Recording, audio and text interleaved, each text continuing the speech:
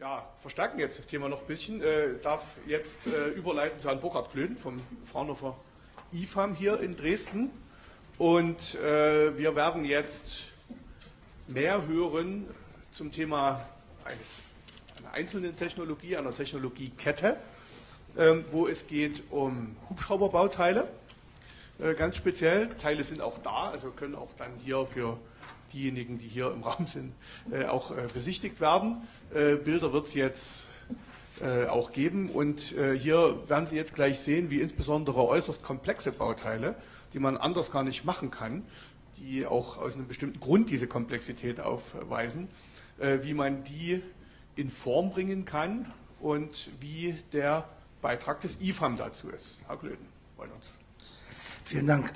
Ja, schönen guten Morgen, meine Damen und Herren. Mein Name ist Burkhard Klöden vom Fraunhofer IFAM hier auf der Liegenschaft. Und ja, ich habe das Vergnügen, Ihnen heute den Beitrag unseres Instituts zum Thema Early Morning Science vorzustellen unter dem Titel Komplexe Hubschrauberkomponente exzellent in Form gebracht. Ich möchte Ihnen in den nächsten Minuten anhand einer Fallstudie in Form eines Machbarkeitsdemonstrators vorstellen, was wir am Fraunhofer IFAM für den Bereich Luft- und Raumfahrt zu tun. Ja, diese Fallstudie war Bestandteil eines Verbundprojektes, auch Luftfahrtforschungsprogramm unter Leitung des großen Flugzeugherstellers im Norden, also unter Leitung von Airbus. Und das Bauteil, was Sie hier sehen, nennt sich also Main Gear Bracket. Ist also ein Bauteil, was im Hubschrauber üblicherweise eingebaut ist und ist Teil der Rotorblockhalterung. Das konventionelle Bauteil besteht also aus zwei Teilen, dem sogenannten Upper Bracket aus Stahl gefertigt, dem sogenannten Counter Bracket aus dem Werkstoff Titan, 6 Aluminium, 4 Vanadium gefertigt. Und dieses Bauteil zusammen ist dann das sogenannte Main Gear Bracket.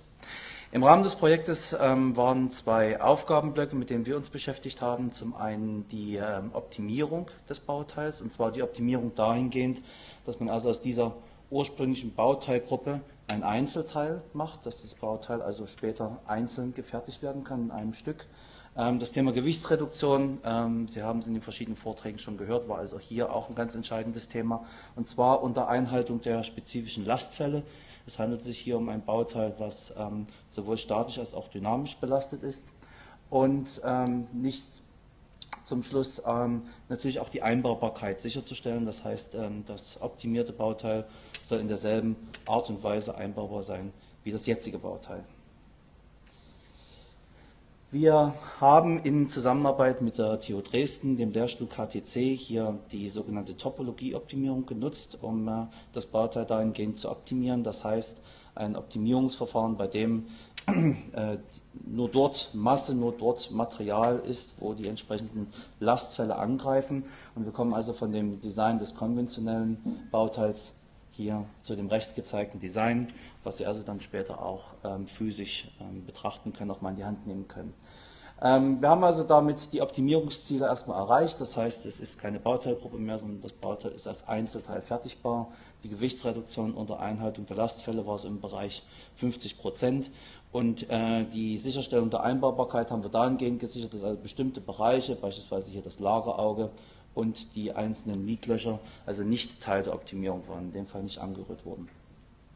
Ja, und jetzt haben wir also ein sehr schönes formkomplexes Design, auch auf die Performance hin optimiert. Und jetzt stellt sich die Frage natürlich, wie bringt man es in die Welt? Und an diesem Punkt komme ich also, wie mein Vorredner, Herr Professor Leins, zum Thema additive Fertigung. Im Fraunhofer IFAM ist unsere Kernkompetenz die Pulvermetallurgie. Wir haben also diverse additive Technologien, die sich in irgendeiner Weise mit Pulver beschäftigen, also pulverbasiert sind. Und als Beispiel hier die additive Fertigung im Pulverbettverfahren. Erstmal ganz kurz schematisch die wichtigsten Schritte. Man hat also eine Baukammer, in der wird zuerst mittels eines Rakels eine Schicht Pulver in einen Bauraum gebracht. Im zweiten Schritt wird mittels einer Energiequelle, also üblicherweise Laserstrahl oder Elektronenstrahl, diese Pulverbettschicht selektiv aufgeschmolzen, und im letzten Schritt fährt also der Bautisch eine Schicht herunter und der ganze Prozess startet von neuem. Damit Sie sich noch ein etwas besseres Bild machen können, habe ich in der nächsten Folie ein Video von unseren Kollegen, freundlicherweise zur Verfügung gestellt von unseren Kollegen aus Erlangen, für das selektive Elektronenstrahlschmelzen, was in diesem Fall auch die Technologie der Wahl für das Bauteil war. Sie sehen also hier einen Blick in die Baukammer und jetzt hier nochmal in der Animation gezeigt. Zuerst wird also das Pulverbett, Pulversicht aufgerakelt, dann ist ein sogenannter Schritt des Vorheizens. Und Sie sehen es hier nochmal auf der Ebene der Pulverpartikel, was passiert. Zwischen den einzelnen Pulverpartikeln werden also hier in diesem Schritt so kleine Hälse erzeugt. Das braucht man aus Gründen der Prozessstabilität. Und nachfolgend der eigentliche Schmelzschritt, zuerst die Kontur, danach wird das Innere geschmolzen. Auch hier nochmal der Schwenk jetzt auf die Partikelebene. Hier erfolgt also das selektive Aufschmelzen der einzelnen Pulverpartikel. Sie sehen hier in der Animation gezeigt, mehrere Turbinenschaufeln und das ist also ein Prozessschritt und danach startet der Prozess von neuem. Aufragen der Pulversicht, Vorheizen und Schmelzen und jetzt wird die Animation etwas beschleunigt, also wie in additiver Fertigung üblich, ein schichtweiser Aufbau eines formkomplexen Bauteils direkt aus dem Pulverbett. Nach dem eigentlichen Aufbauprozess wird dieser Pulverblock entnommen. Es gibt hier eine Menge Pulver, das nicht aufgeschmolzen wurde, das wird entfernt. Eventuelle sogenannte Stützstrukturen werden entfernt und am Ende hat man also idealerweise ein endformnahes oder sehr endkonturnahes Bauteil, was dann aber, und auch in diesem Fall extrem wichtig, beispielsweise noch nachbearbeitet werden muss. Und hier ganz kurz die Prozesskette für die eigentliche Fertigung nochmal im Überblick. Wir haben die sogenannte CAD-Datei, das ist also unser Ausgangspunkt, den haben wir aus der Optimierung erhalten. Die Daten müssen entsprechend vorbereitet werden vor dem eigentlichen Bauprozess. Sogenannte Stützstrukturen müssen angebracht werden. Das Bauteil muss geschnitten werden in diese zweidimensionalen Schnitte, die dann schichtweise aufgebaut werden. Der eigentliche additive Fertigungsprozess, Nachbehandlung, bis man zu einem fertigen Bauteil kommt. Und hier für die wesentlichen Schritte in der kurzen Zusammenfassung für das sogenannte Main Gear Bracket. So sieht es also aus, wenn es direkt aus der Maschine kommt, haben wir also hinten auch auf der Vitrine für Sie zur Ansicht. So dann das fertige Bauteil. Also das Bauteil wiegt ungefähr 2,5 Kilo. Die Abmessung sehen Sie hier und die Bauzeit sind ca. 29 Stunden im EBM-Prozess. Der Werkstoff der Wahl ist also hier auch die bekannte Luftfahrt-Titanlegierung Titan 6 Aluminium 4 Vanadium. Und wie ich sagte, das Bauteil ist in dem Fall ein sicherheitsrelevantes Bauteil, das heißt die Nachbearbeitung, die Oberflächenbehandlung ist hier ein sehr, sehr wichtiger Schritt. In diesem Fall also eine Kombination, alle Flächen, die sehr enge Toleranzen haben, also beispielsweise das Lagerauge, die ganzen Anschlagflächen für die Nietlöcher und die Nietlöcher selber sind klassisch CNC gefräst. Alle Bereiche dazwischen, die sich also, wie Sie sich vorstellen können, nicht so wirklich gut fräsen lassen, sind in diesem Fall elektrochemisch poliert worden. Ja, das ist es für die kleine Fallstudie. Ein kleiner Ausblick auch von meiner Seite. Auch am IFAM zeigt es in Bezug auf additive Fertigung nach oben. Wir werden also wir erweitern uns gerade baulich, hier rechts schon in der Animation zu sehen, bauen derzeit ein Anwenderzentrum für die additiven Technologien auf, insbesondere für die EBM-Technologie.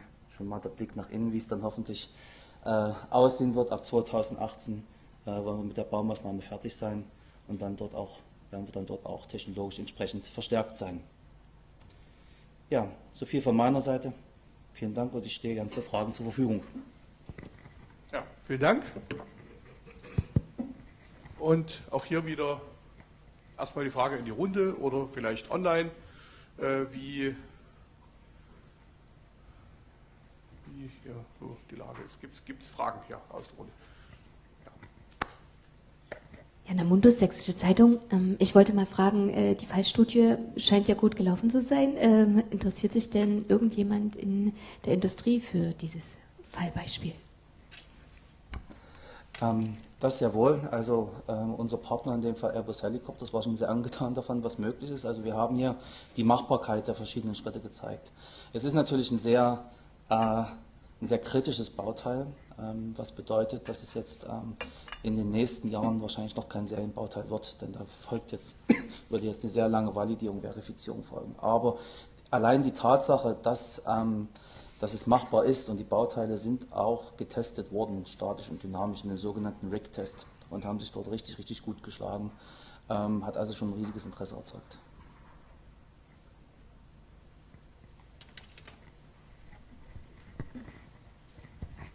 Ich hätte noch eine ergänzende Frage dazu. Bei Ihrer Topologieoptimierung nehmen Sie dort auch Geräuschentwicklungen mit zur Diskussion, weil ja viele Sachen durch diese filigrane Gestaltung dann, wenn es sich um bewegte Teile handelt, entsprechende Geräuschstrukturen erzeugen können. Spielt das eine Rolle in der Validierung? Für dieses spezielle Bauteil nicht. Wir haben aber andere Dinge in Betracht gezogen bei anderen Bauteilen, beispielsweise für die Nachbearbeitung. Diese filigranen Strukturen sind in der Nachbearbeitung gelegentlich sehr kompliziert, weil zum Beispiel die Bauteile sehr stark schwingen während der Bearbeitung. In anderen Fallstudien haben wir also Folgendes gemacht, dass wir Bearbeitungsflächen, also Einspannflächen beispielsweise für die Fräse, mitgebaut haben im additiven Prozess, sodass sich diese Bauteile konventionell vernünftig bearbeiten lassen und danach diese Flächen wieder entfernt werden.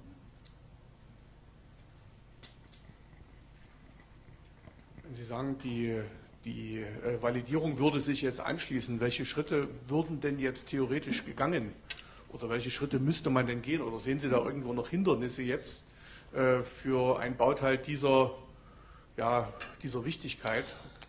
Ja, das Haupthindernis ist sicherlich, dass im industriellen Umfeld auch erstmal Vertrauen zu diesen Technologien gefasst werden muss. Also dieser Machbarkeitsdemonstrator war bewusst von diesem Ende her gewählt, war aber auch von vornherein klar, dass es vor allem darum ging, die Machbarkeit zu zeigen.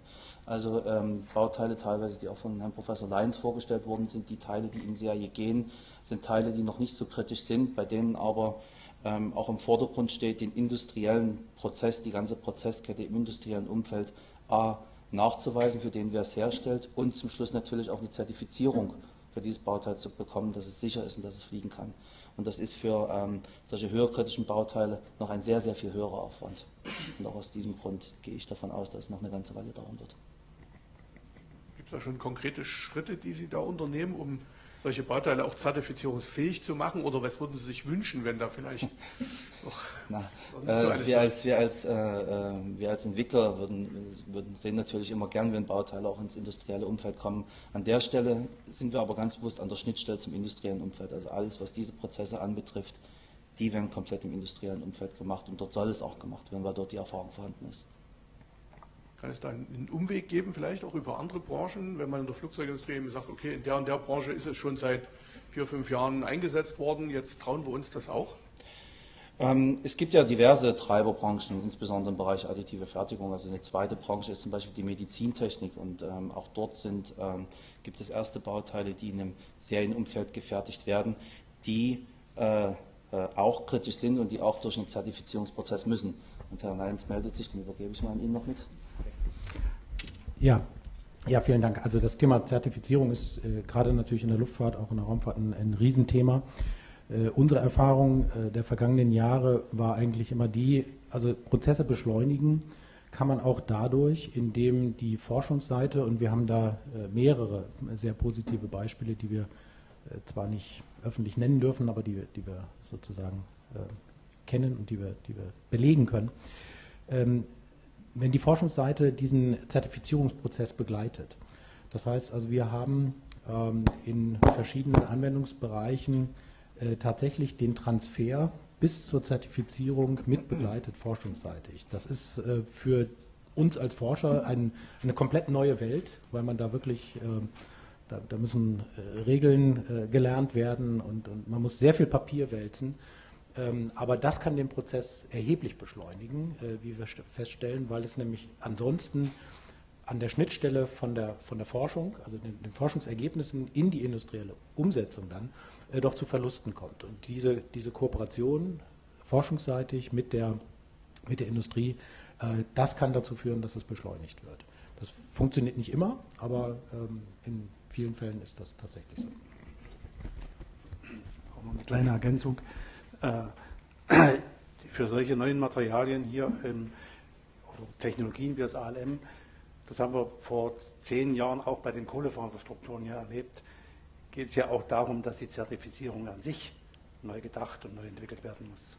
Man kann ja mit dem klassischen Zertifizierungsansatz, den man aus dem Stahlbau hat, da nicht herangehen. Also auch da ist die Forschung wieder gefordert. Das sind auch keine Sachen, die man einfach definieren kann, sondern es sind Forschungsprojekte. Und da haben wir wieder hier mit dieser Kombination viel Forschungskapazitäten und auch Industrie einen großen Vorteil. In der Raumfahrt geht es zum Beispiel darum, man kann natürlich einzelne Teile zertifizieren. Doch wenn wir das weiterhin tun mit ALM-Teilen, dann wird ein Vorteil des ALM, die geringeren Kosten auf der Fertigungsseite, wieder aufgehoben, wenn ich jedes einzelne Teil zertifizieren muss. Ich muss also versuchen, die Prozesse zu zertifizieren. Und genau da sind wir, an der Stelle sind wir, und da ist die Zusammenarbeit hier, gerade mit den Fraunhofer Einrichtungen, für uns eigentlich eine große Hoffnung für die Zukunft, dass wir dann als Industrie auch vorne mit dran sein können bei diesen Fragestellungen.